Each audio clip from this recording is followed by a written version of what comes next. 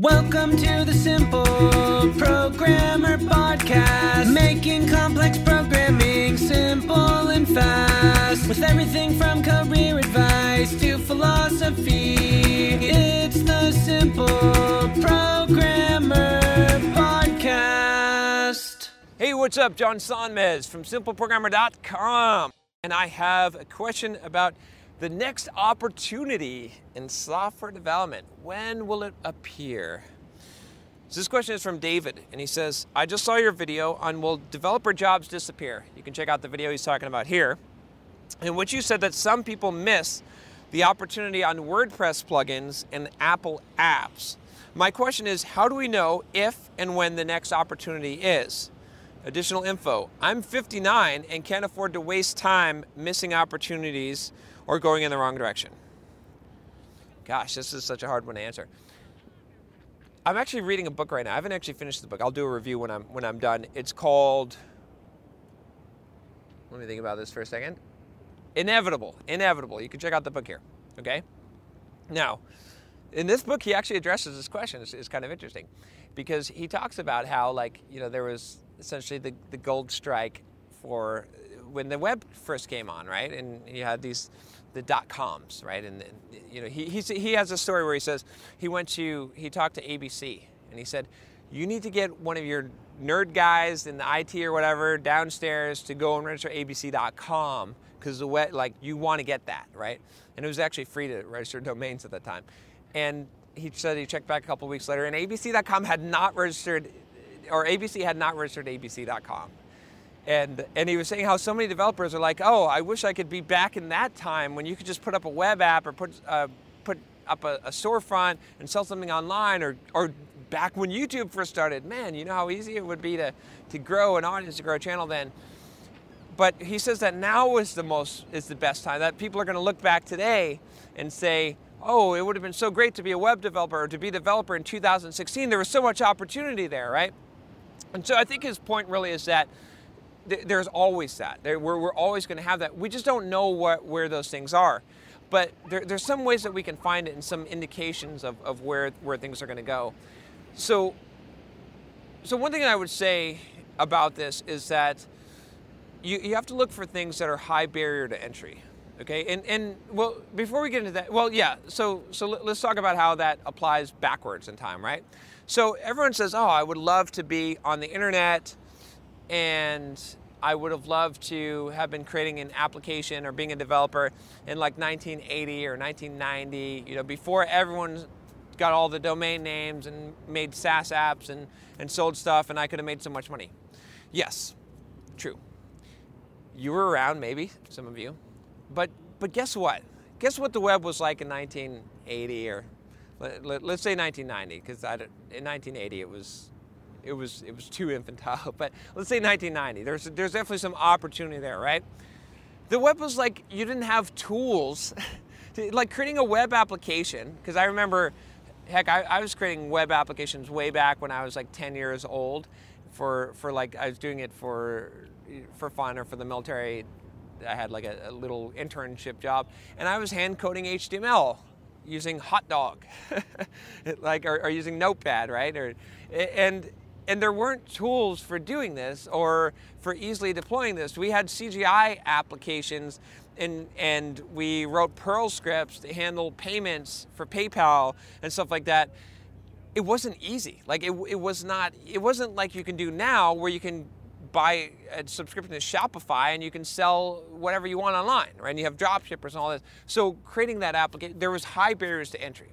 Same thing, let's say YouTube, right? A lot of YouTubers today say, oh shit, if I could have been a YouTuber, like when YouTube first came out, I don't even know when that was, but even like, you know, 10 years ago, it would have been so awesome. I should have done that. Or I could have been PewDiePie. PewDiePie. The thing is, the barrier to entry was so high, right? Like shooting video, now we all have, you know, in our pockets, we've got 1080, we can shoot 4K video. What's up guys, John Sonmez here from SimpleProgrammer.com, and I want to tell you about my free blogging course that you can sign up for at SimpleProgrammer.com/PH pblog. Now, this free blogging course is going to tell you how to create a blog to boost your career. It's something that you definitely don't want to miss.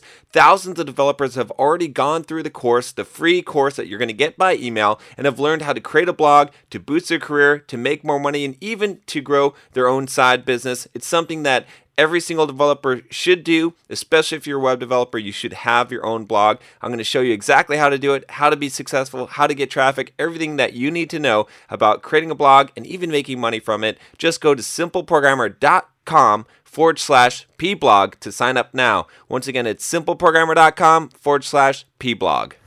It's crazy, right? And sound and everything. And we can upload it. We've got the bandwidth to do that.